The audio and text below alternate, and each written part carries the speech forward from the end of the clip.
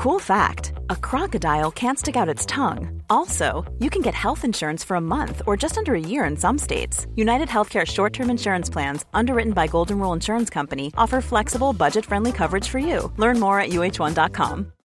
Millions of people have lost weight with personalized plans from Noom. Like Evan, who can't stand salads and still lost 50 pounds. Salads generally for most people are the easy button, right? For me, that wasn't an option. I never really was a salad guy. That's just not who I am. But Noom worked for me. Get your personalized plan today at Noom.com. Real Noom user compensated to provide their story. In 4 weeks, the typical Noom user can expect to lose 1 to 2 pounds per week. Individual results may vary.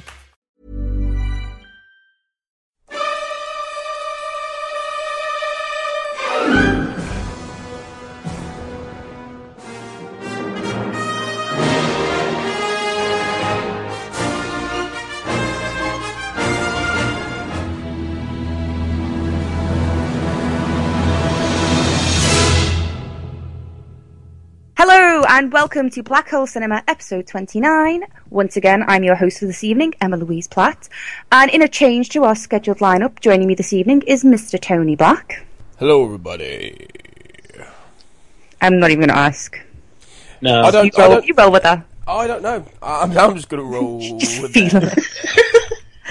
Also back again is Chris Haig. Hello, Chris. Hi.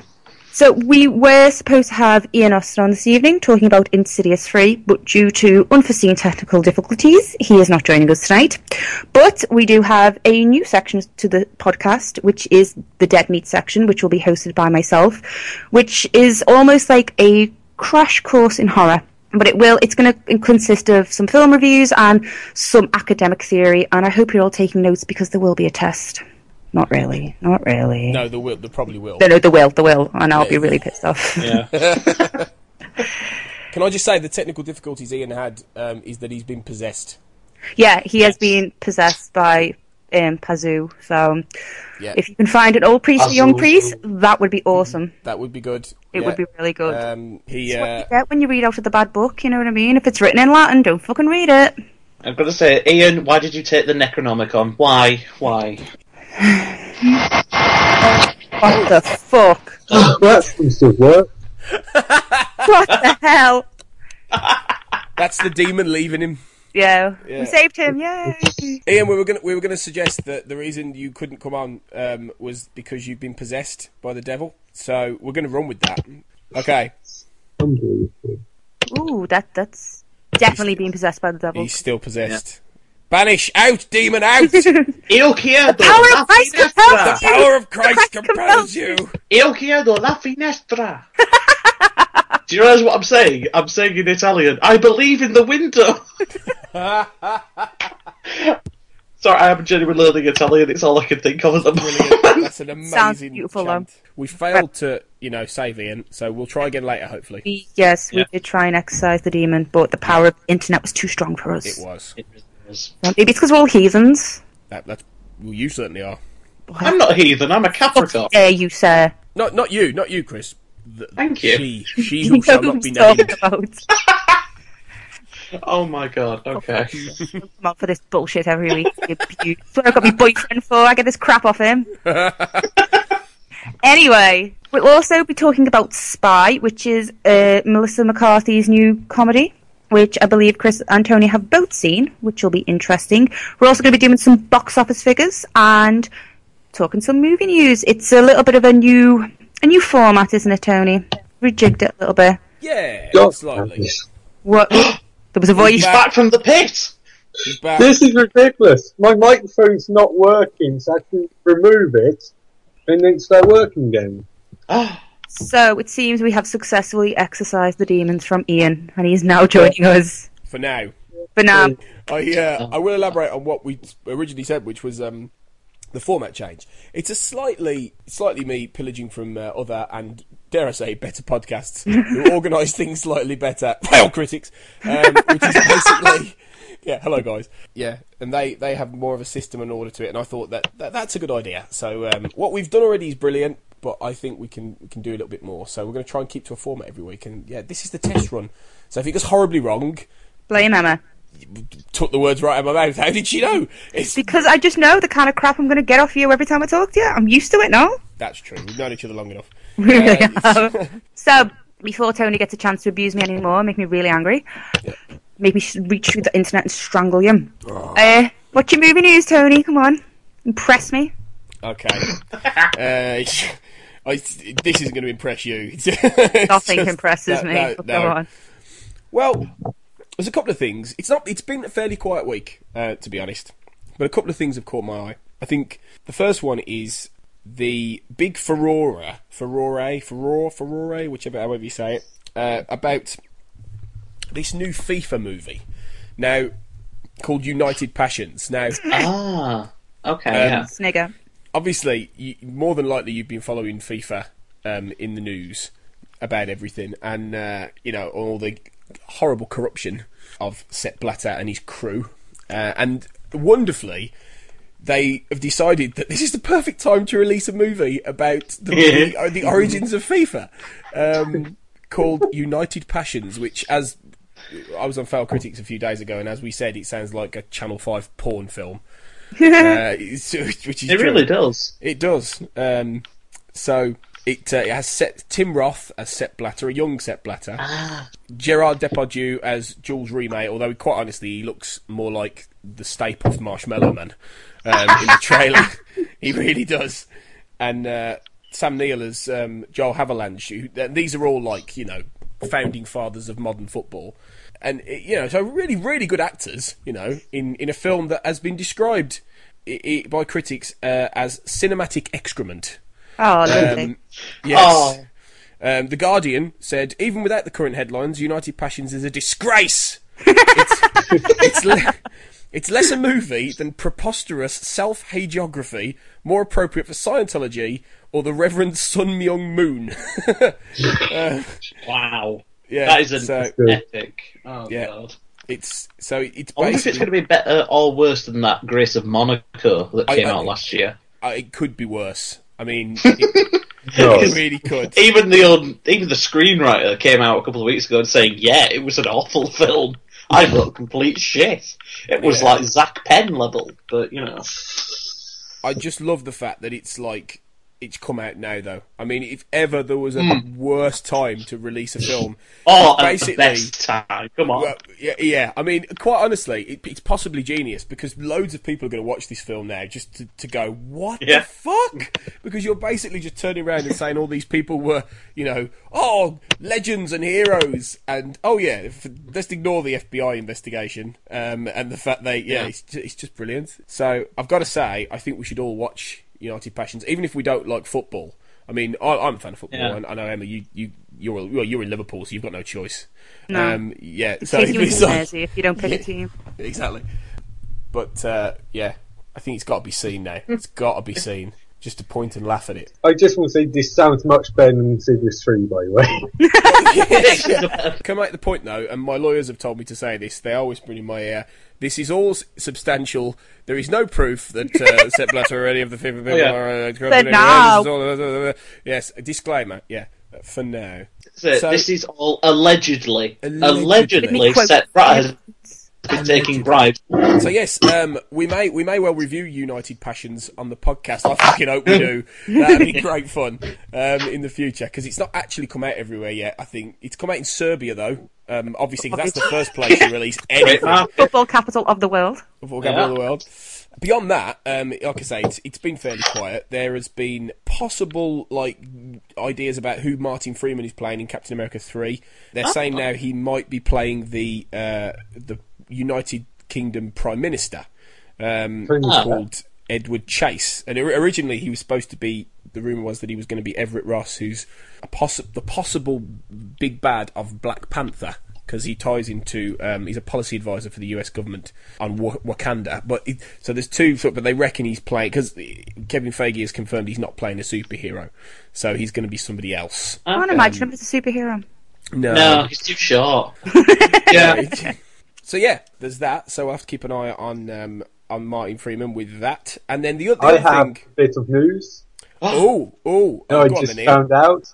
Apparently, Eddie the Eagle is angry because he says 90% of the movie based on him that's going to come out is made up. Oh, okay. Really? There's my Should be news lucky story. he's got a fucking movie, really. Does- shouldn't he? Did it say, Ian, what exactly the film was made up of, if it's 90% made up? I didn't. I just looked at the headline. I didn't actually get into the article. Sadly. This was like 15 minutes ago. So Oh, I I love how briefly prepared he is. remembered he needed a news story, and I went straight for Eddie the Eagle. Well, there were worse places to go. Well, it'll be interesting to see what the other, like, you know, the 90% is going to be for that one. The only other last one I was going to say is that there was the question over why Josh Trank had quit the Star Wars anthology film that he was going to do. And there was a lot of questions about how, because obviously Josh Trank is the Chronicle director who's doing Fantastic Four, which is out in a couple of months. Yay! Yeah, should be interesting. And then it's a shame everyone was like, oh, he's left Star Wars. No rumours that he was being a bit of a diva and he was, you know... Cocaine nuts! Yeah. And he's basically turned around and said, well, the reason is because I didn't want to do anything that was too... Like, I've spent years developing something that's not my own, and I want to do something of my own. A bit Like Joss Whedon. Like Joss Whedon, yeah, who's turned around and gone, let me do something small scale. So maybe the pressure of doing something so enormous, and which is rumoured to be about Boba Fett and Han Solo, he's just got to him and he's gone, shit, I can't do this for my third film. Because it is a pretty steep climb from doing a really sort of low-budget Chronicle, which is a very good film, but doing that, and then you suddenly have got Fantastic Four, and then you do Star... I mean, Jesus Christ. Yeah. In like four or 5 years, you go from that to Star Wars. I mean, Yeah. So... I don't care about Star Wars. Well, we Oh, don't care okay. about you, but, you know, we have to You talk- do. Don't Alright, lie. alright, Don't tell me horrible lies because you do, and you know you do. Okay? No. If Liar, you don't care liar. about Star Wars, I don't Yeah. care about you. Liar. So, Anyway, I have some film news. okay. Ooh. Mark your calendars. July 22nd, 2016. Ghostbusters 3. Ooh. Now, Is this I am- the Paul Feig one? It is. It's Now, the... I am much more excited about this after watching Spy, which we'll get to in a bit. Yes. Yeah, I'm not going to get into all the neckbeards on the internet complaining about the all-female cast because that's stupid. They are stupid and they're trying to personally ruin my childhood for me. Did you just call them neckbeards? I love that. I'm stealing that. I go on Reddit a lot, okay? It's a Reddit word. Reddit did this to me. I don't go on Reddit. That's I do. amazing. But yeah, it's July next year, and I am looking forward to it. It's got a great cast, and I know we were talking about this last week a little bit about why can't they just rip off Ghostbusters because it's got an all-female cast to keep people happy, but then you'd go see if it was a rip-off and go, why don't they just make another Ghostbusters film? I don't care. As long as fucking Kanye West doesn't cover the theme song and it's left alone, because that will make me stab someone, and that someone will probably be poor Michael, because Michael is going with it, and Michael is going in costume whether Michael likes it or not, and this is him hearing this is the first time he knows about this, but he loves me, so he will. Can I just point out that Michael is Emma's boyfriend and not some sort of weird imaginary friend who I'll she, be she honest. keeps When with her. you said Michael, I thought Myers, like the serial killer. So I was just Originally, like, originally I thought Aspel. You know, we all have our Michaels that we Can imagine. confirm that my boyfriend is not a serial killer, to my Or knowledge, Michael Aspel. Yeah. or my classical. But yeah, I don't mind if they do change the theme. So not change it, but it'd be good if someone like did a decent No. cover of it, like someone like Janelle Monáe, maybe, like Or get Kanye a West. female singer to do it. No, just leave it the fuck alone. No. They won't. No, they won't. Come They on. don't. It needs to be upstated. It needs dubstep. That's all I can say. Oh. No, Modern age no, dubstep. no. I know they're not going to leave it alone, and I know it's going to be horrible. They've already done it to Annie. Let's be honest. They danced on Annie's grave. As much as I like Sia, it was just like, you're never fully dressed, and it's like, no, stop it. No. Bad. Does it smack someone's hand with a ruler? No, Jay-Z, get away, shoot. Oh god, Jay-Z. Yeah, Jay-Z might do it with Beyonce, some sort of duet, and that'll be Oh, the point God, when no. I just start screaming and ripping up No, chairs, and listen, Mike has listen. to I just love the idea that Beyonce would have been like, if there's something strange, and the neighbour, be all woohoo, Look, and it Jay-Z could will be all like rapping and shit. get worse. It could be far worse than this. It could be, Vanilla Ice. Well, no. It No, could go to you're going to say the B word, aren't you? Cold eyes. Yes, it could. It could. What is the B word? You know what the B word is. B word Bieber. No. It could. He could be the bad guy, innit? Don't say his name in the mirror 5 times or he'll show up sing shitty songs at you. Baby, kill it with fire. I love Kill It With Fire. I use it for everything. I'm just like, you know, if it's anything I don't like, I'm just like, kill it with fire. And My brother always says death from above. So our first review this week is on Insidious 3. I wish you could answer me, Mom. Mr. Atkins said he'd fail me if I was even a minute late again. My mom died a year and a half ago. It's like sometimes I can feel her around me. Mom? You have to be very careful. If you call out to one of the dead, all of them can hear you.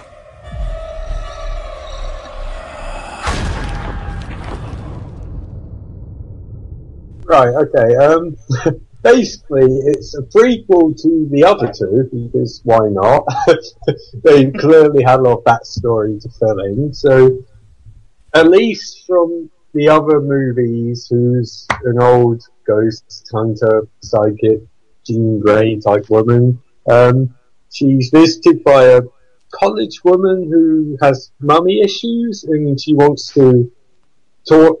Her name's Quinlan for some reason, so she wants to talk to her dead mother, but she finds out that some guy with a lung cancer mask on his face is tormenting her, and she gets upset, and Elise decides that she has to save the day, and she decides not to, and then decides to save the day, and then the guy with the mask does various demon-y things, like just walks across various doors, smashes her chandelier, uses her laptop. That's the most evil part, when he shut her laptop so there's no light in the room, and then just walked out of the room completely.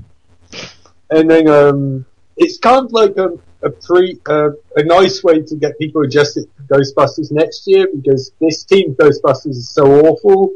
And immediately I was like, Ghostbusters 3 or Ghostbusters, the reboot, will automatically be 5 stars compared to this, so that's nice, you know, a way to lessen the stress of watching that movie.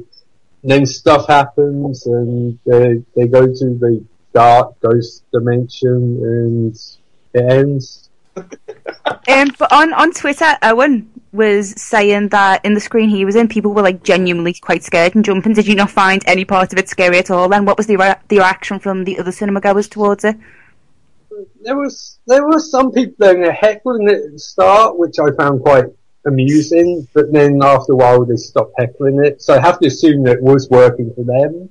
But here's the problem with movie. It's the problem with lots of horror movies nowadays. It's not scary. There's lots of loud noises, which automatically makes you go, what was that? That's not scary. The thing is, though, scary subjective, isn't it? Like, yeah. I mean, we probably don't find it scary because we're a little bit older, but then the 14-year-old who sneak into it will probably think it's the scariest shit walk on the face of the earth. But I do agree with what you're saying. Like, a lot of horror films, we were talking about this last week, they're more about the, look at all this gore and shit, than actually building up that kind of sense of dread. Yeah. That you really need to get a good scare. Yeah. I didn't like Insidious 2 anyway. It tried to do something really clever, but it was a lot of people I know really liked it, and I was just a bit like, it's okay. I mean, I appreciate they tried to do something different, but it was just lacking something. There was something about it that I just didn't connect with me. Maybe because I hadn't seen the first one, I didn't have any sort of feelings for the characters. But it's one of those, you don't have to see the first one to see the second one, do you know what I mean? It's not important, really.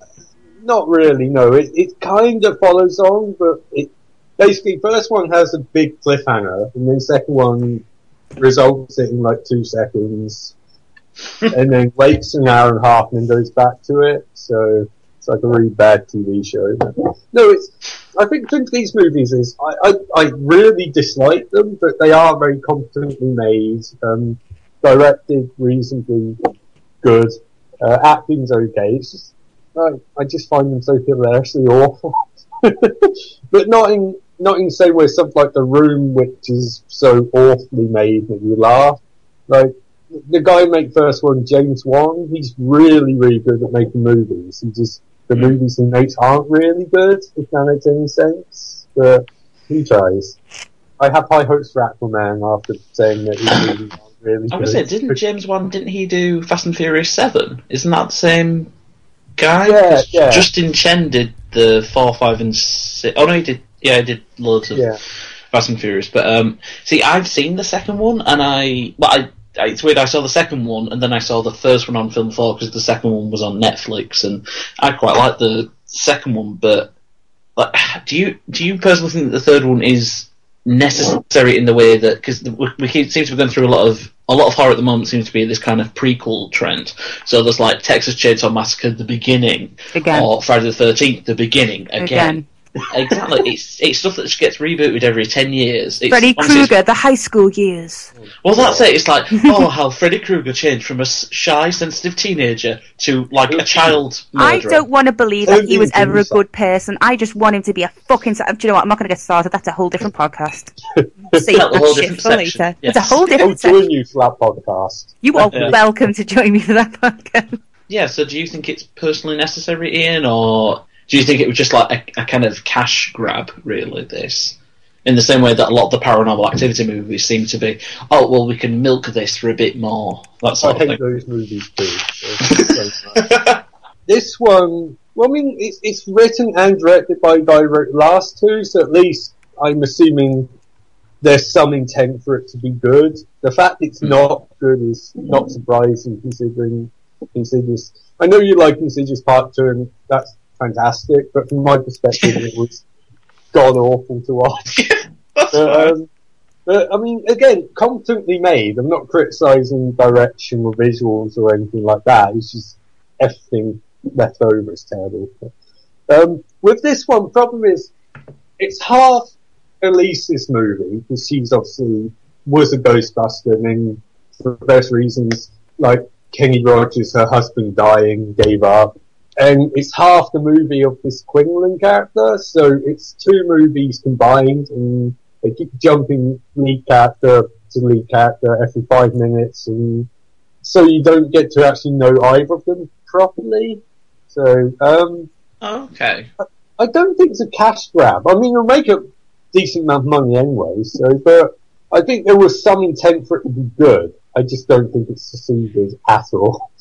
Okay. So that's 2 thumbs down from Ian. Save your money, folks. But I would say if you want to, if you like the other two, you'll enjoy this one because it's not as good, but it's the same sort of movie. But if you want to see something where you laugh because you really like watching bad horror movies, you also enjoy it. So it's 2 thumbs up if you like bad horror movies, and 2 thumbs up if you like the other two.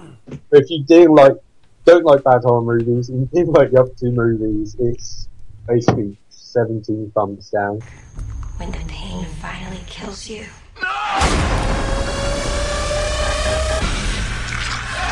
Tiptoe through the tulips.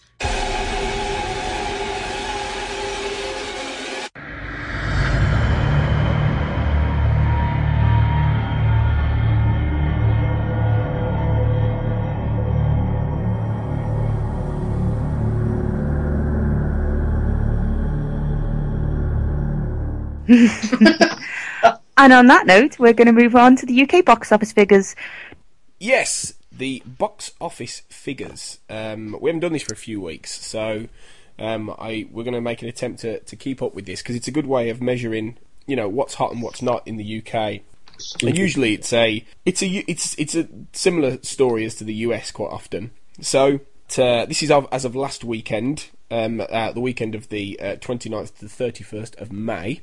At number 10, we have Danny Collins, which is the new film from Al Cappuccino.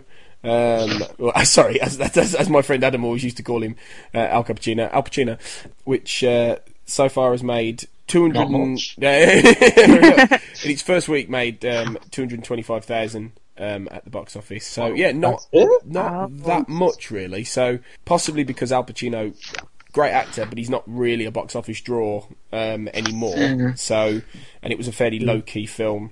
In at number 9 is 2x2. I have no idea what that is. What the fuck? Is that a cartoon? It's the Noah's Ark cartoon. Is it? Oh, well, What? that would make sense. I think So it makes sense when you say it like Wait, that. whoa, back up. What? I've never heard of this movie.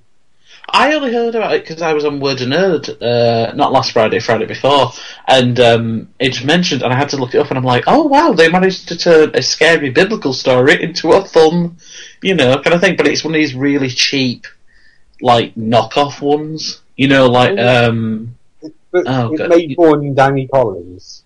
Like, well, yeah, because kids like bright colours; they'll watch anything. we should send that to Al Pacino, let him know that his movie makes less money than a low-budget knockoff kids version of Noah's Pretty Ark. much, yeah. Well, what's interesting is that this must have climbed because it's been on release 5 weeks, and it's made 2 million, which isn't a massive amount, but it must have climbed into the top 10 because. Oh my god! So that's interesting. Maybe it coincided with the half-term week, and more little kids came up and watched it. Who knows? Yeah, But or that's school interesting. trips. Yeah, Yeah. school trip. One for the little kids that they haven't let go at number 8 is Home, which is the animated cartoon. That's the animated film that's been in for 11 weeks and has made 24 million, and that's done very, very well, and it's still in the top 10. So again, School Holidays probably contributed to that. You'll have to check I hope it's good. 2x2 might replace it. So. Yeah, this rate. And number 7, a new entry is Man Up, the Simon Pegg film we reviewed last week, which only made 528,000, and chances are that's not going to climb very far. I think possibly the reason for that is that it hasn't necessarily been released in optimum sort of romantic comedy season, and I don't think anyone in the UK knows who Lake Bell is. So, they'll know who Simon Pegg is, but I think they probably go, who's she? She's not a well-known actress. That could be a factor, because I think a film like that will probably rely on the star power, really. I've got Keira Knightley to do it. Yeah, if you've got someone more recognisable. And number 6 is Poltergeist, in its second week. It's made 3 million, by the sound of it, 3 million more than it should have done. Really, but yeah, but there you go. We pretty much destroyed that last week, quite rightly by the sound of it. At number 5, still hanging on in there at its 6th week, is Avengers: Age of Ultron. I you obviously know I didn't like the original one. I did watch this one. I got incredibly drunk, and I did think it was genuinely really good. So, It's because it is. I hate the first one, but I thought this one was really good. So Do you know, weirdly, I'm the other way around. I really loved the first one, and this one was good, but it's not. There's just too much going on for me. That's true. I'm the same as you, Chris. It did feel like a season of a TV show jammed into 2.5 hours, but yeah. But Chris, the important question is: can it fight off 2x2 for next week? Because that's the movie. You just don't know, do you? They are marching 2x2, so it's just a slow, advancement. Can the Avengers kill a cute elephant? They can't. So who knows? But it's made nearly 50 million at the UK box office, which is a hell of a lot of money. For the UK, so that's brilliant. All power to it. In at 4, in its second week, is Tomorrowland, which has made 4 million. Now, I talked about Tomorrowland on Fail Critics last week. I had my issues with Tomorrowland. I thought it was a nice film, and I thought it had a really good message, but it suffered from Damon Lindelof ending syndrome. And it had a much stronger first half than the second half. And as I said on the other podcast, I don't know who that film's for. Because it feels like a retro sort of 70s Disney at live action that is too boring for little kids, not edgy enough for older kids. Adults won't enjoy it because it doesn't have the same charm. George Clooney's not enough of it to be the big star. There's a lot of things it doesn't do, but it's got some really, really cool ideas, but there's no audience for this, and that's one of the reasons why, which is a horrible thing to say, but in many ways it's true, because it's an original thing, but it's going to become one of those little cult films that people find. And because it's done nothing at the box office, and in fact, they cancelled Tron 3 partly off the back of Tomorrowland sinking. Good. Apparently. Well, yeah, good. But I'll be honest, I really like the Tomorrowland look is of something Tomorrowland. good for 99. Yeah. See, I really like the look of Tomorrowland, and it's one of those things where I'm just like, oh, it looks really nice, that sort of thing. But yeah, I think you're right about the audience, because that, for me, is what I don't like about Super 8, which is a bit controversial, but I could not get into Super 8 because I couldn't figure out who it was for. Yeah, I think It's a bit like a nostalgia trip. I do agree with you there. I watched Super 8 and I just thought, like, this isn't aimed at me because I'm bored, but it's not aimed at kids today because they would be bored too. So Yeah. there is definitely similar DNA there, definitely, between the two. I would argue Super 8's the better film, but they're both films that are about ideas and that retro, like you say, that retro nostalgia thing more than they are about actually being a complete package in different ways. But there's visually, Tomorrowland is really good. When it's got some fantastic ideas. And Brad Bird is great. I'll take nothing away from him. It's not really his fault that this doesn't fully work, and it's not bad at all. It really isn't bad at all. It's just not as amazing as it could or should or we thought it would be. Okay. It's definitely worth watching. Okay. But at number 3 is right now my film of the year, and it will definitely be in my top 10 without a shadow of a doubt. Mad Max Fury Road. 3 weeks in. Yeah, yes! 3 weeks in, has made 13 million, which is great. I mean, it's just brilliant. I mean, there is no other words for it. It is. No, I seriously have to be honest. For me, that's the best action movie of the last 20 years. I mean, maybe The Matrix, but just the pure quality, that's so far beyond anything I've seen in decades. I think it's up there. I would agree. It's definitely one of the best in It a is long time. It is one of my favourite ever films. Amazing. I love it so much. And see, we're all in complete agreement on that. Like, that says it all. There's no criticisms I can make of that movie, even slightly. Well, I think in film review terms, the only other film that I've seen this year get such glowing universal praise was Whiplash. That's the only other film that I just kept seeing get 5 stars, 4.5 stars everywhere. Mad Max is just I've barely seen a review that's under 4 stars for Mad Max in terms of and quite rightly, because it's phenomenal. And it's, I've seen one negative review.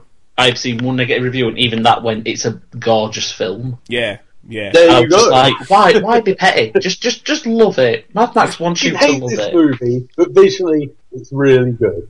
Yeah, that's the sort of review every director wants to have at least. And it holds like credence to my theory that I'm continuing to develop, in that George Miller is one of the great underrated film directors of our time. Yes, I'm on board with that. And he will get much more. Yeah, it's like I don't like Happy Feet particularly, but I do not think in any stretch it's a bad movie. I don't like it, but I think in terms of the effort put into it, even I can admit it's a really, really well constructed movie. And I don't say that about movies I don't like very often. So.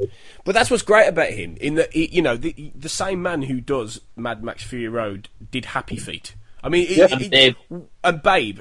What? And then there was, of course, and there's been a lot of concept art leaked for this lately. He was going to do Justice League, like 10 years ago. I mean, he could flip from incredible things, and it's just I'm just really glad that a film he spent literally about 25 years trying to make turned out to be so good. Yeah. It's delightful, and I really hope we get a few sequels, which apparently are on the drawing board. So.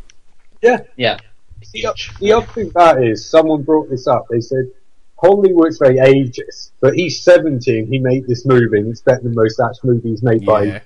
Part of his age, like I'm just throwing up names like Zack Snyder, who can't make a good action movie. Zack Snyder.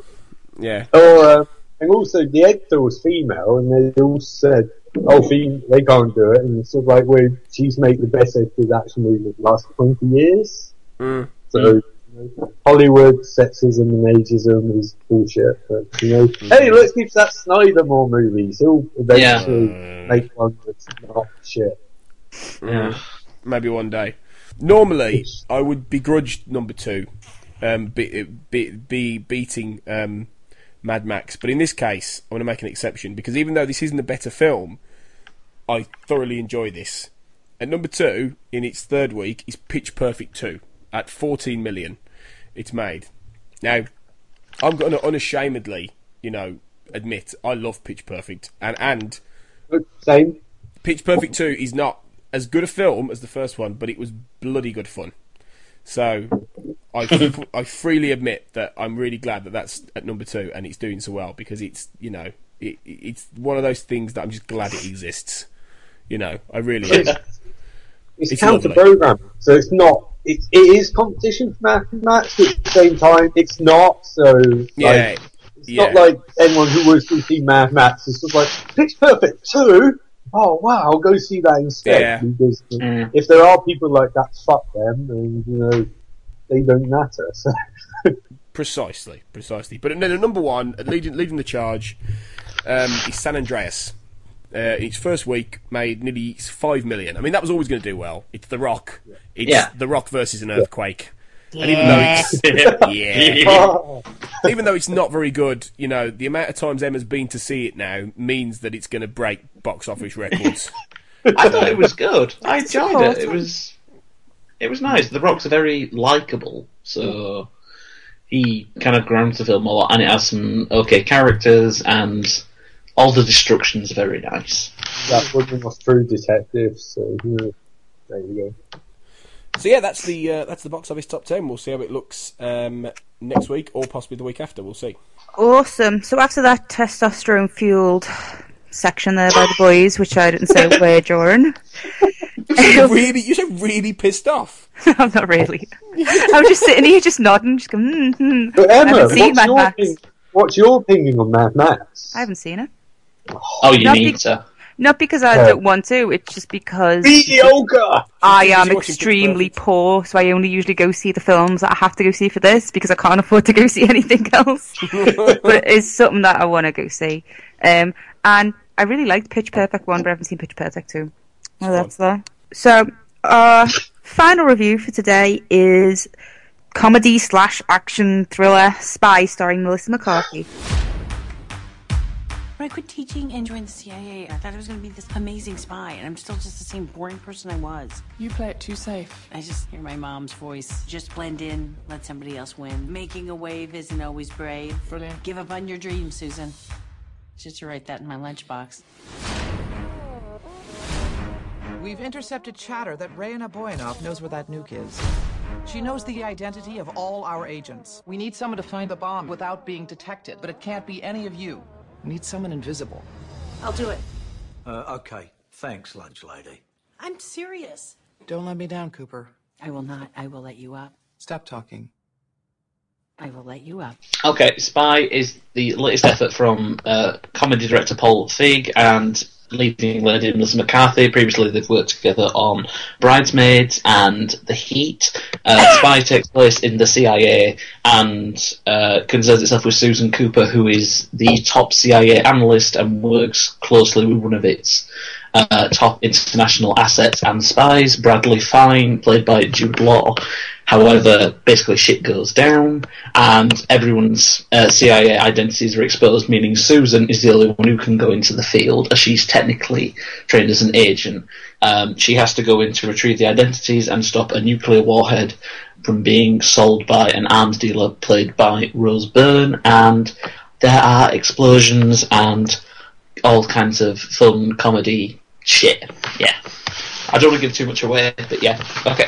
No, I ruined this free for everyone, and you're not spoiling a single thing. Bye.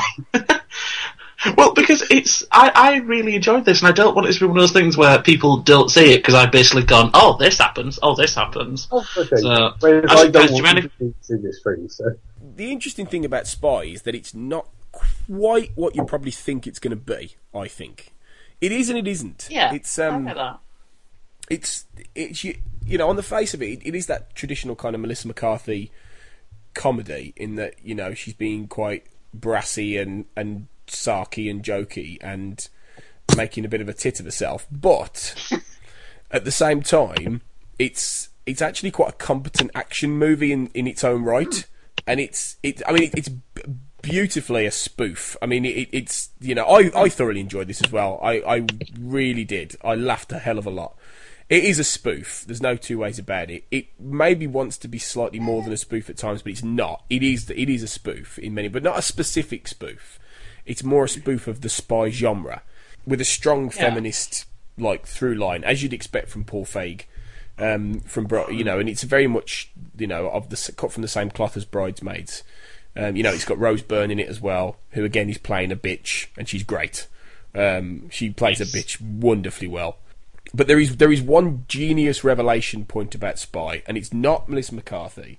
I think I know where you're going to go with this. You know where I'm going with this. It's not Rose Byrne. It's not Jude Law, who's very good as well, as like a Bond style, secret agent, or Miranda. Who's Miranda? Yeah. So you take or leave her. Yeah. No, the genius point of Spy. It's the State. It's the State, because the State. He's so good. Well, he steals the film. This is Paige, the co-host of Giggly Squad, and I want to tell you about a company that I've been loving, Olive & June. Olive & June gives you everything that you need for a salon-quality manicure in one box. And if you break it down, it really comes out to $2 a manicure, which is absolutely insane. It's also so easy to get salon-worthy nails at home with Olive & June. The difference between how your nails used to look when you did them yourself and now with the Mani system is a complete game changer. The best thing about Olive & June, too, is it's a quick dry. Dries in about 1 minute, lasts for 5 days, and full coverage in up to 1 to 2 coats. Visit oliveandjune.com/perfectmani20 for 20% off your first system. That's oliveandjune.com/perfectmani20 for 20% off your first system. Hey there, it's Michelle Norris. I'm host of a podcast called Your Mama's Kitchen. When I travel, I'm usually looking for a way to find a taste of home when I'm not at home. And one of the things I love to do when I am at home is entertain. And Airbnb allows me to do that. When I was in California recently, I rented a house that had a great kitchen. And when we were sitting around the table, we were all thinking, we're in someone else's house. Someone could be in all of our homes as well. If you have a home, but you're not always at home, you have an Airbnb. Your home might be worth more than you think. Find out how much at airbnb.com/host. Millions of people have lost weight with personalized plans from Noom. Like Evan, who can't stand salads and still lost 50 pounds.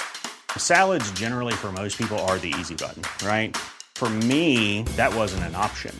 I never really was a salad guy. That's just not who I am. But Noom worked for me. Get your personalized plan today at Noom.com. Real Noom user compensated to provide their story. In 4 weeks, the typical Noom user can expect to lose 1 to 2 pounds per week. Individual results may vary. He's not in that much of it, but when he is, he's brilliant, because he basically plays the most intense spy ever, right? Who is really shit at his job, right? and he's like this typical Statham. He's talking like this all the time, and he's really getting pissed off with Melissa McCarthy because he's like, "You're gonna fuck this up. You're gonna fuck up my mission," right? This, and he's out on a limb. He's told his bosses to fuck himself. He's gonna sort this out himself, and he's out there, and then he'll say, I've been places you wouldn't even imagine. And she's like, okay. And he's like, I jumped off a building on fire in a car. Yeah. Not the car on fire. I was on fire. And there's this whole scene where he basically lists about 10 things he's done. One of them, my favourite one was, my arm was severed and I put it back on with my other arm. Right? It's brilliant. It's just 10 things. He's a total joy. Oh, he is, God. because he brilliantly knows how to send himself up. Because he'll do that, and he'll talk about how intense and important his mission is, and he'll bump into a door. It's brilliant. Yeah. He'll then just go bump into a waiter or something. He's the high point in a very, very funny film, actually. Yeah, I would say it takes some doing. Yeah, it is. That's not difficult. Let's be honest. Well, I like Bridesmaids. I am a big Bridesmaids fan, but I think this leans kind of closer to The Heat, actually, because The Heat took what was essentially like Lethal Weapon and did it with Sandra Bullock, who is the rare actress who can do really good dramatic and comedic. And then you put Melissa McCarthy in it, and it was awesome. But I mean, because I love seeing more women in cooler roles and that sort of thing. And it was kind of great to see the kind of array of female characters out there, because it wasn't just Susan kind of being the only one there, because you did have the amazing Rose Byrne as this brilliant kind of ultra selfish super bitch who has my favourite line is on the plane, and that it's in all the clips and everything, and she's just going, Melissa McCarthy says something like, well, you may never be as wise as an owl, but you'll always be a hoot to me. It's a shit, like a little bit, and then Rose Byrne just very deadpanly smiles and just goes, what a stupid fucking toast. You're delightful. And I'm like, yes. Yeah. Because they have the best chemistry in the whole thing. But it's like, I personally I like Miranda Hart, and I think, I'm like, oh, okay, she's nice, that sort of thing. There'll be people who can't stand her or whatever, but she actually acquits herself quite well in this, even though she is kind of playing to type as like, oh, clumsy British awkwardness. And then you've got like Morena Baccarin in it, who's in it for a couple of scenes, and she's brilliant, and Alison Janney, and you've got all these brilliant women doing fantastic roles, and it's amazing. There's some really strong women, female actresses in this, playing small, but quite often small, but good parts. Like you say, Alison Janney is the best. She's like a female M from the Bond films, and she's the big boss of the CIA. And then you've got, like you say, Morena Baccarin, who's the annoyingly nice, hot female agent who's brilliant at everything and who's really sexy, and everyone loves that. And she'll come up to like Miss McCarthy and Miranda Hart and go, "Oh hi, how are you? Oh yeah," like this, and she's being really nice. And, like, Mary Sue. Yeah, and they're like going, "Yeah, hi," like this, and they're thinking, "You fucking hate you." It's good, and it does have that, and it makes you laugh. I will, of course, be disappointed now if they don't speak like that in the movie. Well, I'll be gutted, because that's great dialogue right there. Yeah, it's amazing. I've pillaged it all. I'm really impressed by the action in this, which is because it's not quite as good as Bond or Bourne or that sort of thing, but it's not far off. I mean, there are some proper serious dour-faced action movies that are not as good as this. Well, no, you're right. There was an interview with Paul Feig I read, and he basically said that one of the big things they decided at the beginning of this was that they wanted it to work on its own merits as an actual action thriller. And it's not really a thriller. It's very much an action comedy, but the action is proper. It is proper choreographed fight scenes. There's quite often there's a gag involved with them, but it actually works in the context of some quite Bourne style stylistics, and it's quite well done. It is quite well done in the comedy context of it all, when it could have been a bit lazy and easy to just be cheap with. I was quite impressed with that. I think the only things I would say against Spy is that it is a bit too long. I think it could have lost about 10-15 minutes and not really missed a step. There's a really sort of Miranda is a bit shoehorned in quite often. You could have lost Miranda and not lost anything from this film, really. There's a whole extra tiny little subplot with 50 Cent as well, which was a bit of a flat joke. Which didn't, I liked it. I thought it was quite funny, but then I just liked the idea of this, very awkward British woman just being like, "Yeah, I'm just going to go ahead and tackle a rapper," and just. Yeah, she just tackled 50 Cent on stage. Which I love. I love that so much, just to see him flying, just this big tough guy just getting taken down, just Yeah, but they extend that gag slightly too much. But it's little things. It's not a big thing. And I suppose the fact that the plot does a little bit double cross to the point at the end you're a bit like, alright, just settle down a bit, okay? You don't need to be doing all this, just... But those are niggles. I think on the whole it's very proficient. It's the funniest thing I think I've seen Melissa McCarthy in ever, quite honestly. Yes, I'll agree with that. Yeah. I'm not particularly a big fan of hers, I'll be honest, but it's probably because I keep seeing her in shit that's not very well written. Yeah. And this is it's not that she's a bad performer, it's that she's in some shit, and this is actually. Yes. Identity Thief. Horrible. Oh, Tammy. Tammy was. I don't like Bridesmaids, but I think I do agree that at least her role in that made sense and it was decently written. It's just not really for me, but Identity Thief was I'd say it's one of the worst things I've ever seen, but I did see Insidious Part 3 today, so yes. No, Identity Thief is tripe. It is Yes. tripe of the highest order, and it's I haven't seen Tammy yet or The Heat precisely because I can't be arsed. Really. The Heat's really good. The Heat is quite good. Well, I like Sandra Bullock, so I probably will watch The Heat, and I dare say I will watch Tammy because I watch anything, don't I? I watch crap all the time, so I'm bound to watch it at some point, so I can tell people not to. This is the curse of being me. Just wait till it's on Netflix. Yeah, but in this case, it's without doubt in my opinion, one of her better films, and it's got a really good cast. It's well directed, it's well written, and it's funny. I mean, it's very funny. Yeah. So, what more do you want, really? Exactly. I mean, I thoroughly enjoyed it because I don't really go out and see comedies. As daft as that sounds, I'm much more of I'll go see action, I'll go occasionally see horror, that sort of thing. I don't really go out and see comedy films. But since this was announced last year, I was like, oh, okay, this sounds good. And when they kept adding cast to it, I was like, oh my god, it's Melissa McCarthy and Rose Byrne and, Jude Law and Jason Statham. And I was thinking, oh my god, all these great actors. And it's one of those kind of stars align kind of things where you're just like, holy shit, they've managed to get these great casts with a great script, great director. And it's a really good film. I mean, it might be the best comedy out this year. It might be. I mean, it's certainly the most fun I've had in a proper sort of comedy film in a while. So I think it's going to be one of the better comedies of 2015. Yeah, I would agree. Yeah, definitely. Which is pleasant surprise, to be quite honest. Yes. So basically, Chris won this week in terms of movies because I hated what I saw and he loved what he saw. So okay.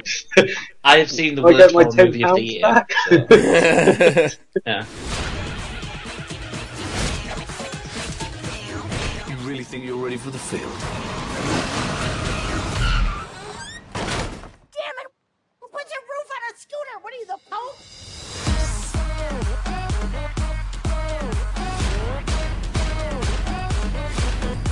This week, I'm introducing a semi-recurring section called Dead Meat, which, as I said before, is going to be almost a crash course on the horror genre. Why the horror genre? Because I like it. That's why. And you're going to like it too by the time I'm finished.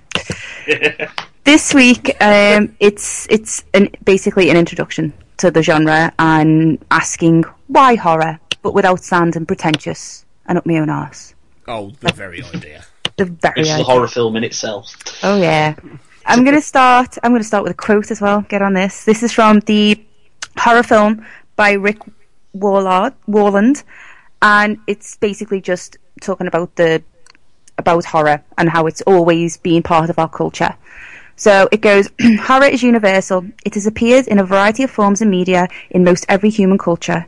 In traditional cultures, demons, monsters, evil spirits, or the devil himself were imminent and deeply feared.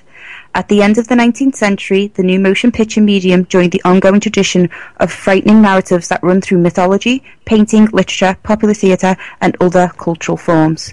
So, if you look back at the Bible's full of demons, and it's always been part of us. It's part of human nature to be scared, and the horror film and horror in any form allows us to safely explore what I think is deeply ingrained in us as humans, and that's the fear of unknown. And alongside that is the fear of death, because everyone has their own beliefs about what happens when you die, but no one really knows, and that's scary to us because it's beyond our control. So we like to try and explore these safely in any way we can.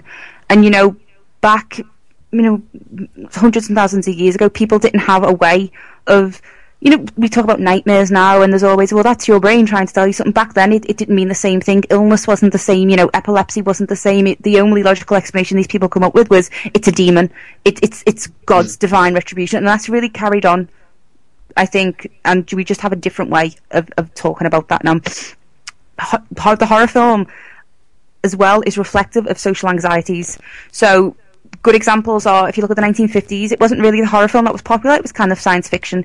So in The Day the Earth Stood Still, Klaatu isn't an alien, Klaatu is a communist, because that's what was scary. The Red Invasion was really scary to 1950s America, and you had Joseph McCarthy, who was in charge of the House of Un-American Activities Committee, where they were dragging people in off the streets, convinced that they were communists, that there was an underlying threat in America ready to take over. And he ruined people's lives, but the fear was there. It wasn't so much that the aliens are going to come from the sky. It was your neighbour could be one of them. Your children could be one of them, and they look like everyone else. It was also, it was after the war, it was after Hiroshima, it was after the nuclear bomb. So that's where you get your whole, the creature of the Black Lagoon from and all that kind of thing. It was what's going on. Science has gone too far. Science is meddling with the human condition now, and what's the reaction to that going to be? So that's how it was explored back then.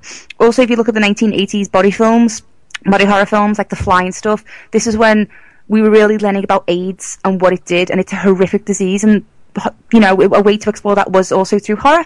You talk about The Thing, and The Thing is about this invasion, this really personal violation of your, not just your soul, but your flesh and your blood, and you can't control it, and you don't just die. You've got these open gaping maws on your arm, there's fucking legs coming out of you, and there's nothing you can do, and it's painful and it's uncontrollable. And this is, like I said, it's how we explore our fears through this medium. When we look back at the early horror films, one of the very first horror films, I believe, is by George Méliès, and it was called The House of the Devil, or The House, it was something like that, or The Old Dark House, and it was really short, and it was the devil and bats and that kind of thing. But then we had the German Expressionism films. We had Nosferatu and the Cabinet of Dr. Caligari. And then, you go into your 1930s, and you've got the cat people and White Zombie, and I Worked with a Zombie and that kind of thing. And during the 1940s, there weren't many horror films, because obviously the war was going on, and the horror you could see every day going on around you, nothing was going to compare to that. So they weren't very popular. 1950s, like I said, with the science fiction, and then in 1968, the Motion Picture Association of America really, really eased up on their restrictions, and in some ways, I believe that really gave birth to the modern horror film. And to me, personally, and people can argue with me all about this if they would like, I'm open to discussion on this, but the modern horror film for me was born in 1968, because we had Rosemary's Baby, and we had George Romero's Night of the Living Dead. Night of the Living Dead, for me, it's one of those, almost singular moments in the genre, because there'd been zombie films before, but the zombie films before were really, it was about voodoo and black magic, and it was all set in, Jamaica and, Barbados and Bahamas. This brought horror right to your front door, and it introduced the idea that zombies feasted on human flesh, and that is, I think, really, really important. If you look at all our zombie films now, there's not, is there many that have this kind of bewitching element to them? Maybe Wreck, because it's a demonic possession, but the zombies in Wreck still feast on human flesh. So that's really important, and, I think a lot of people, if you ask them what their favourite horror film is, it's almost certainly going to be made after 1968. Because there was a lot less restrictions. You could show more things, but it didn't necessarily mean that you have to. I mean, a lot of people playing about modern day horror films saying that it's all about the gore. And, back then there was more like you had to be clever about what you were showing. You had to be clever how you were scaring people, because you couldn't show certain things, and if you think about Rosemary's Baby, I know, my mum, it was one of the very first horror films I watched all the way through, and my mum was convinced that at the end you saw the devil baby's face and stuff, and you don't, and it's that power of suggestion. People really, really believe that they saw this demon child, and you don't, and it's all about the power of suggestion. So, yeah, like I said, we are allowed to explore certain things through horror films. I have another quote here, because I'm just that goddamn prepared, from Horror and the Cultural Moment, and it's talking about the universal anxieties and the grand narratives of horror. And it lists them as social alienation, the collapse of the social and spiritual order, a deep crisis of evolutionary identity, the overt articulation of humankind's innermost imperatives, and the need to express the implication of human existence in an appropriate aesthetic. So, like I said, it's all about exploring in a safe way. I mean, one of the things I talked about in my dissertation was about the zombie film.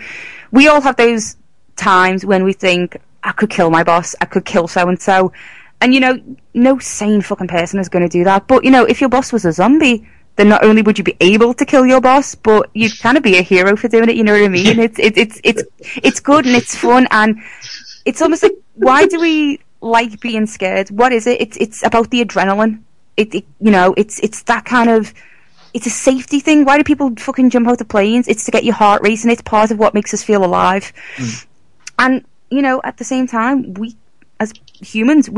You can't look away, can you? And this really feeds into scopophilia, which is the visual pleasure that you get from looking. There's a whole theory about male gaze and stuff like that, which I'll go into in a later edition of Dead Meat if anyone really wants to hear about it, and how the camera positions the audience as male, so it will linger on the female form as we're all male. And this is where the whole scopophilia thing comes into. It's erotic, and you hear about that a lot in like the whole torture porn genre and things like that.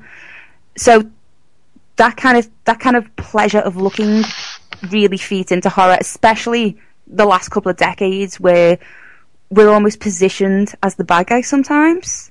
And it's kind of secretive, and if you think about like Scream and things, Halloween, especially the opening shot to Halloween, when you're Michael Myers and you're creeping up to the house and you're looking in the windows and you can see your sister having sex and you're grabbing the knife and you're going up the stairs.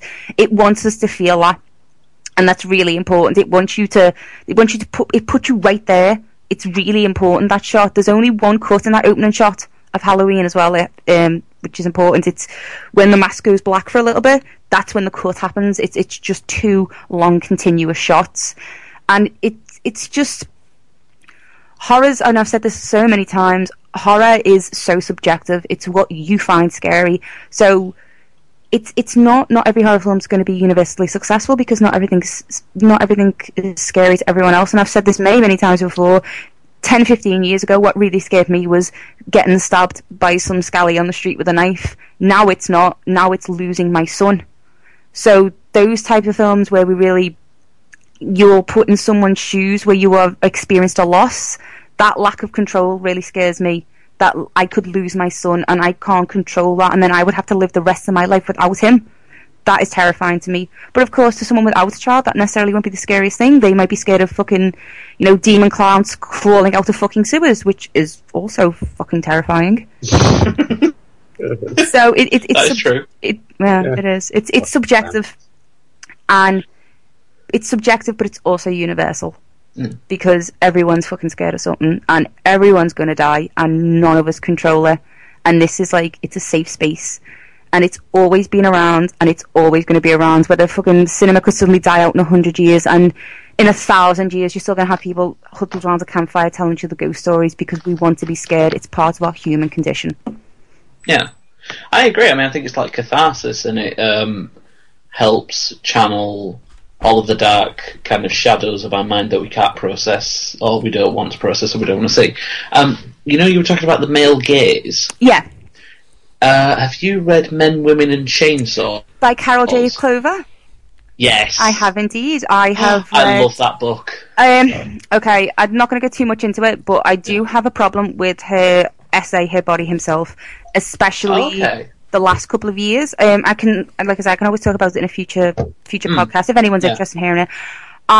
Absolutely. I understand the point she's trying to make, and I understand her basis in it. My problem is that, okay, just dumb it down a lot. She basically says, this is Laurie Strode, and Laurie Strode survives Halloween because of X, Y, and Z, because she's handy, and she's virginal, and she's bookish, and she's quiet. Laurie Strode might survive Halloween. She does not fucking save herself. Sam Loomis saves Laurie Strode, and then she makes this big point about it, and at the end she goes, but it doesn't matter that Laurie doesn't save herself, it matters that she tries. And I'm like, I kind of feel like she spent a lot of time in that article making the point that it was really important that these women save themselves, but then she defeats that point because she acknowledges that Laurie did not save herself. So a man came along, and not just a man who's adopted a position of power in society, who is respected as such. Yeah. So, like I said, it's a good article. It makes a lot of valid points, and that was really my entry into the world of horror theory. Yeah. But I don't necessarily agree with it all. No. See, it was my entry as well, but I get what you mean, because she does spend a lot of time building up that kind of final girl archetype that is so prevalent throughout modern horror cinema. And then she just goes, oh, it doesn't matter that she doesn't do this. I'm like, no, a proper final girl should do it on her terms. Exactly. Obviously we have really big examples that contradict that. Like, Wes Craven deliberately created the character of Sydney in Scream to go against the final girl. She has sex. She's all these type of things that go against what Carol Clover's saying. And like you said, it's the archetype. Now, we see it in slasher films all the time, even now. And it's kind of like, at the same time, it's it's always a man stalking a woman. We don't talk about in horror theory about, like, okay, what about the time when men are being stalked? Like in Hostel. I know they've got the whole. I know we've got the whole torture porn thing, and that's a whole separate issue. I think it's not. We don't say, well, you know, there's men killing men. There's Americans killing foreigners. What does that say? What is that trying to tell us about our society now? No, we got caught up on. Oh, it's so violent. It's so violent in a sexual way. Oh, the splits of blood are like porn. You know, that kind of thing. But you know, we do get really stuck on poor little helpless blonde girl being stalked by a big man with a knife, and she's going to, you know, man up and kill him. Why can't she have that strength from the beginning? And understand the journey is important for these horror characters because that's how you connect with them. But we're talking about films who are 30, 40 years old now. Yeah, I mean, do you know the one thing that I do love? And I've seen it recently, and I love it because it kind of rebuilds the final girl thing. Because I agree with, you know, we focus so much on, you know, the passivity of women in horror, and it's just like they allow things to happen to them rather than being active. But then have you ever seen You're Next? I haven't, you know. I really haven't. It is really worth it because the main sort of girl in it is a character called Erin, and she's the Australian girlfriend of an American guy, and they all go into him and his family go to like a family retreat thing in the woods, and they start getting hunted down by masked killers. And Erin uses her survival skills to not only does she like save people, she just carves the fuck out of the bad guy. I mean, she is heroic and she is amazing, and it is so worth watching. Why is it when I know there's a whole flight or fight thing, but you know, if I was walking down the street, like there's a garage around the corner from mine, and I go there on my own all the time, and there's a bunch of sketchy flats on the corner. If I was walking down the road and some fella came out with a knife, I wouldn't be all like, oh no, don't hurt me. I would pick up the nearest fucking thing on the ground and smash his bleeding face in. Exactly. But it's in the horror films, it's like they have such a dilemma. Like, why doesn't they either run, or they're like, oh, I don't, should I get this weapon? Like, that's not, it's fight or flight. You either run, like you are being chased by a mass murderer, run like you are fucking Usain Bolt, or pick something up and fucking hurt him, because he's not going to stop. You can't like fucking talk to these people and talk them down. He wants to kill you because he's a psychopath. And that's another thing, this whole idea of psychopathy on a film is really scary. I mean, if you've read John Ronson's The Psychopathy Test, he talks a lot about the rehabilitation of psychopath that goes on in society. And my brother did criminology, and he studied the difference psychopathy and sociopathy. The only real difference, he says, is that sociopaths are made through something that happens. Psychopaths are born, and you can't rationalise with them. You can't talk to them. They don't understand, and not every psychopath turns out to be a killer. But when we're watching it in a horror film, I don't want to know that, okay, so Freddy Krueger's the bastard son of 1,000 maniacs. So fucking what? I don't care. It was much more interesting in the beginning when I didn't know. The Halloween remakes. Michael Myers' mum was a stripper and he was beaten up.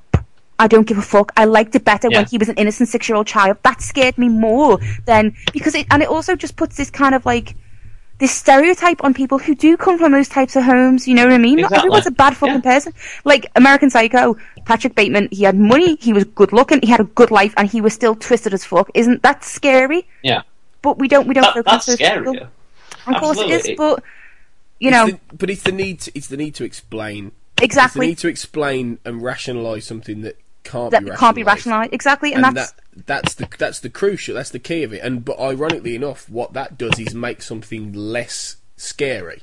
Exactly. And that by attempting to try and rationalise why Freddy Krueger does what he does, you know, to give him character and to increase the horror, you're actually taking away, because, you know, you're robbing him of his like menace and his power, because he isn't just a shadow in the corner of your eye. No, he's real, flesh and blood, and that's scary. Exactly. That's not as scary. That's the thing. In the real world, not everyone has fucking rational. Some people are just fucking crazy. Some people just do things because they have no impulse control, and that's a fact of life. And by ignoring that on cinema, where we should be able to explore these fears in a safe environment, it's just going, no, it's all okay. Everyone's got a reason. Not everyone has a fucking reason. There's not always a reason for the bad shit that happens to us. It's a cool motive. It's still horrible things happening. You can't excuse it. No, exactly. But, you know, like I said, I would like to talk more about the male gaze, and I'd like to talk more about the final girl theory, and I'd like to talk more about slashers and monsters and everything separate. And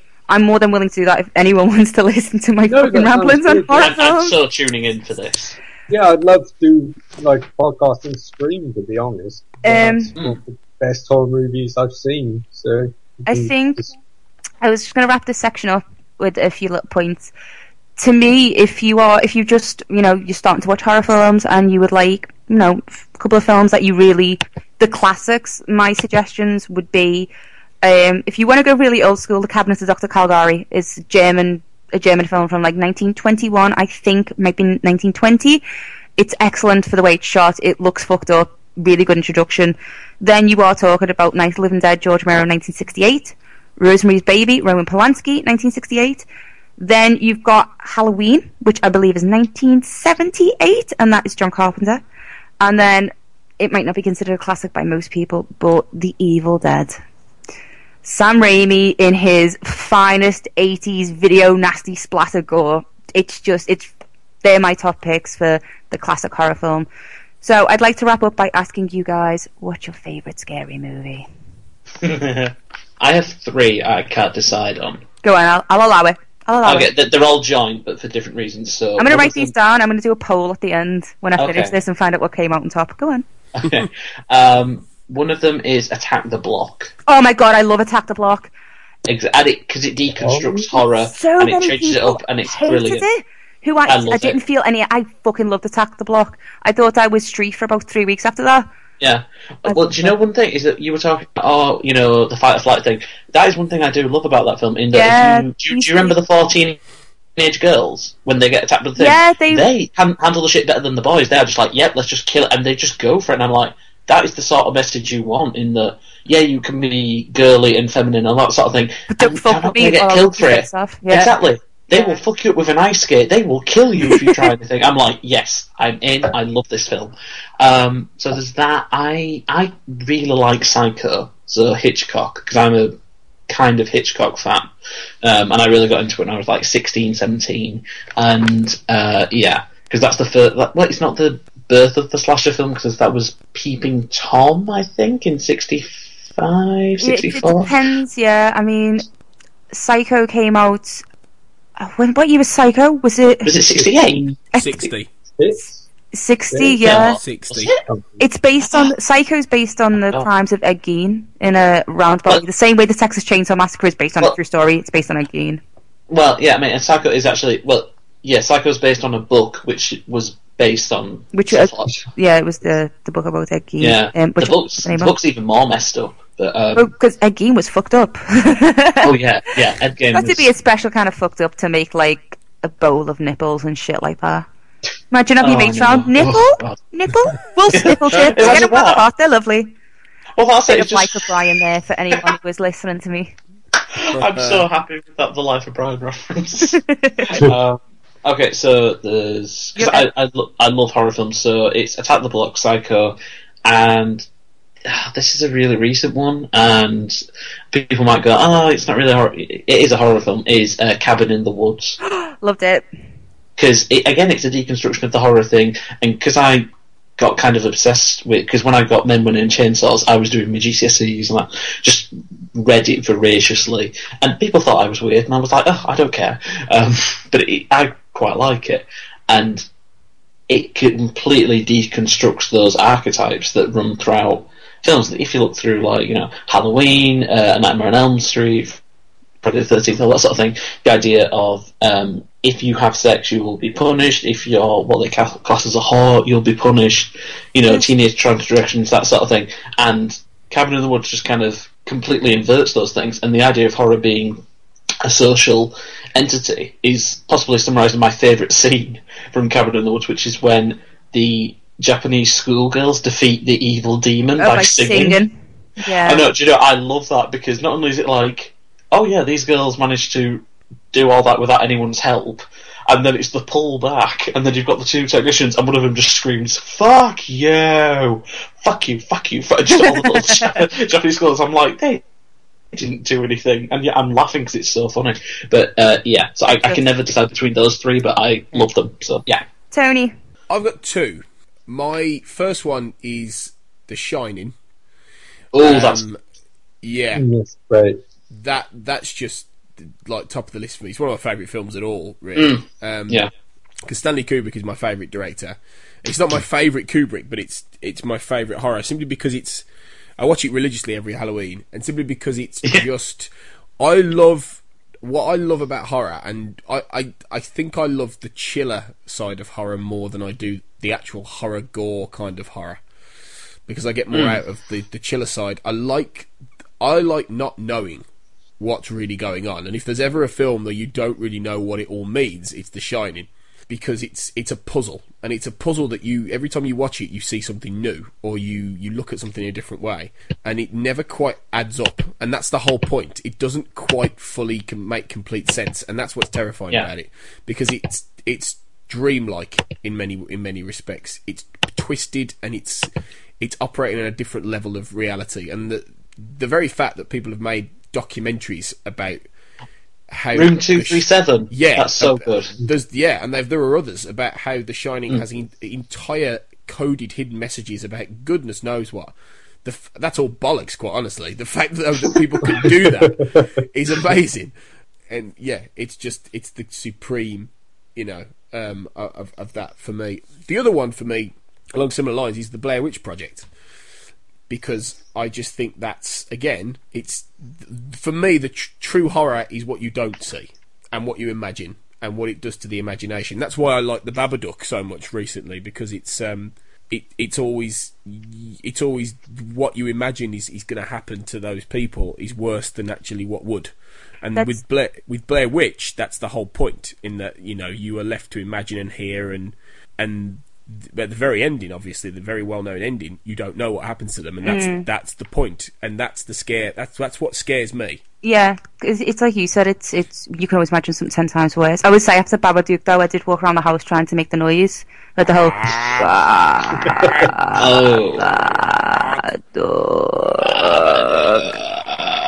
Because. What else are you going to do at 2 o'clock in the morning except scare the shit out of your brother? Yeah. Or your small child. He sleeps through anything, so it's fine. I'm not a bad mother yet. Plenty of time to ruin him later. But yeah, those are my two. I would also give a shout out to Paranormal Activity as well, which is a much maligned film. I really like the first one. Why? I love the first one. The first one is brilliant. Do you know what? I watched the first movie when I was 7 months pregnant with Freddie, and I watched it, and then I kept waking my then husband up to take me to the toilet, and we had an ensuite in our flat because I was absolutely fucking terrified. About 3 days, I could not sleep. It was it's that whole corner of your eye, blink and you'll miss it. And I really got this sense of this impending fear. Like, I really felt like this is getting worse. And as the activity built up on screen, I felt like my anxiety go higher and higher, and I was almost tensing up more and more. And I agree with you. I really do like Paranormal Activity. Come on, Ian, what's your favourite scary movie? Right, I have two. God, no one can answer a simple bleep. Sorry, no. This one's actually cool. First one is Dawn of the Dead. As me and Tony did a podcast on that. Not so much scary, but just most entertaining of horror movie I've watched. Probably one called Pieces from the 1980s. I'm guessing none of you have seen it. Pieces? Yeah, I've never heard of it.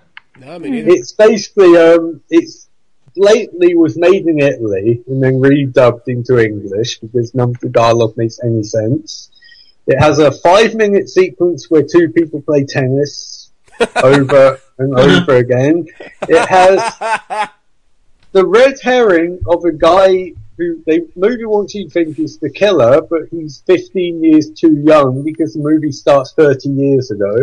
It has a gardener with full beard who randomly attacks people with a set of garden shears and then disappears completely.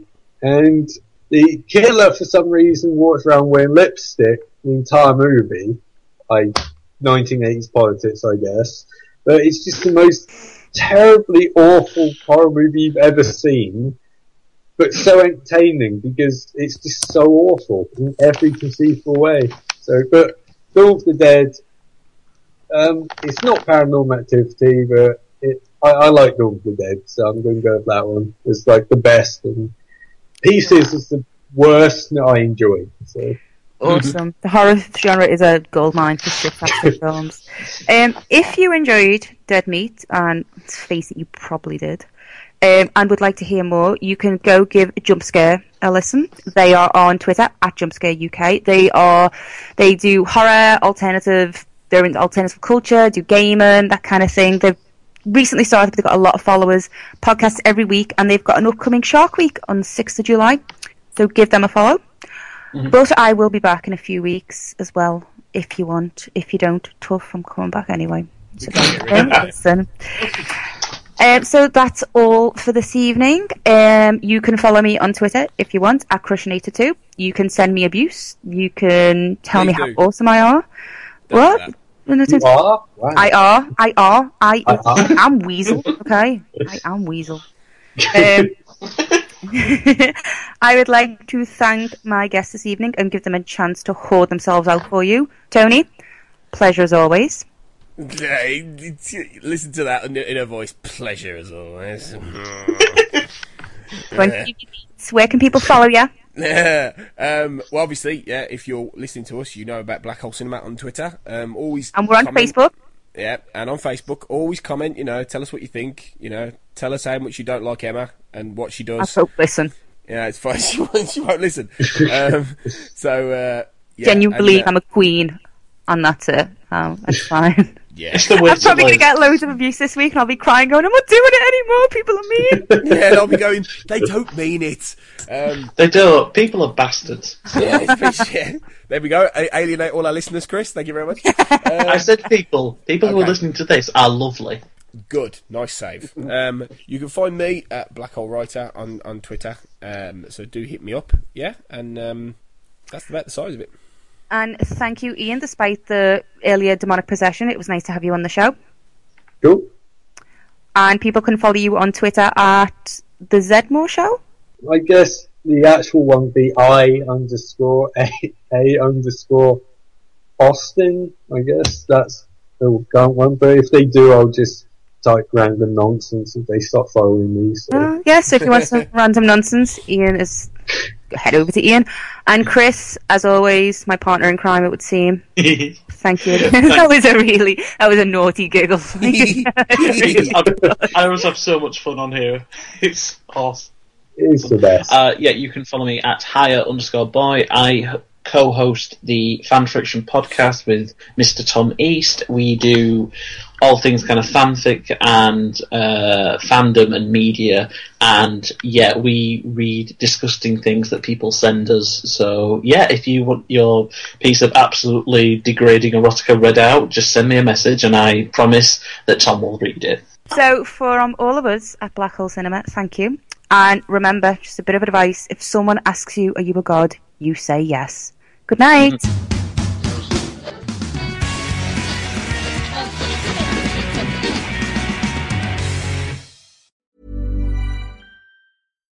Hi, I'm Daniel, founder of Pretty Litter. Cats and cat owners deserve better than any old-fashioned litter. That's why I teamed up with scientists and veterinarians to create Pretty Litter. Its innovative crystal formula has superior odor control and weighs up to 80% less than clay litter. Pretty Litter even monitors health by changing colors to help detect early signs of potential illness. It's the world's smartest kitty litter. Go to prettylitter.com and use code ACAST for 20% off your first order and a free cat toy. Terms and conditions apply. See site for details. Planning for your next trip? Elevate your travel style with Quince. Quince has all the jet-setting essentials you'll want for your next getaway, like European linen, premium luggage options, buttery soft Italian leather bags, and so much more. And is all priced at 50 to 80% less than similar brands. Plus, Quince only works with factories that use safe and ethical manufacturing practices. Pack your bags with high-quality essentials you'll be wearing for vacations to come with Quince. Go to quince.com/pack for free shipping and 365-day returns.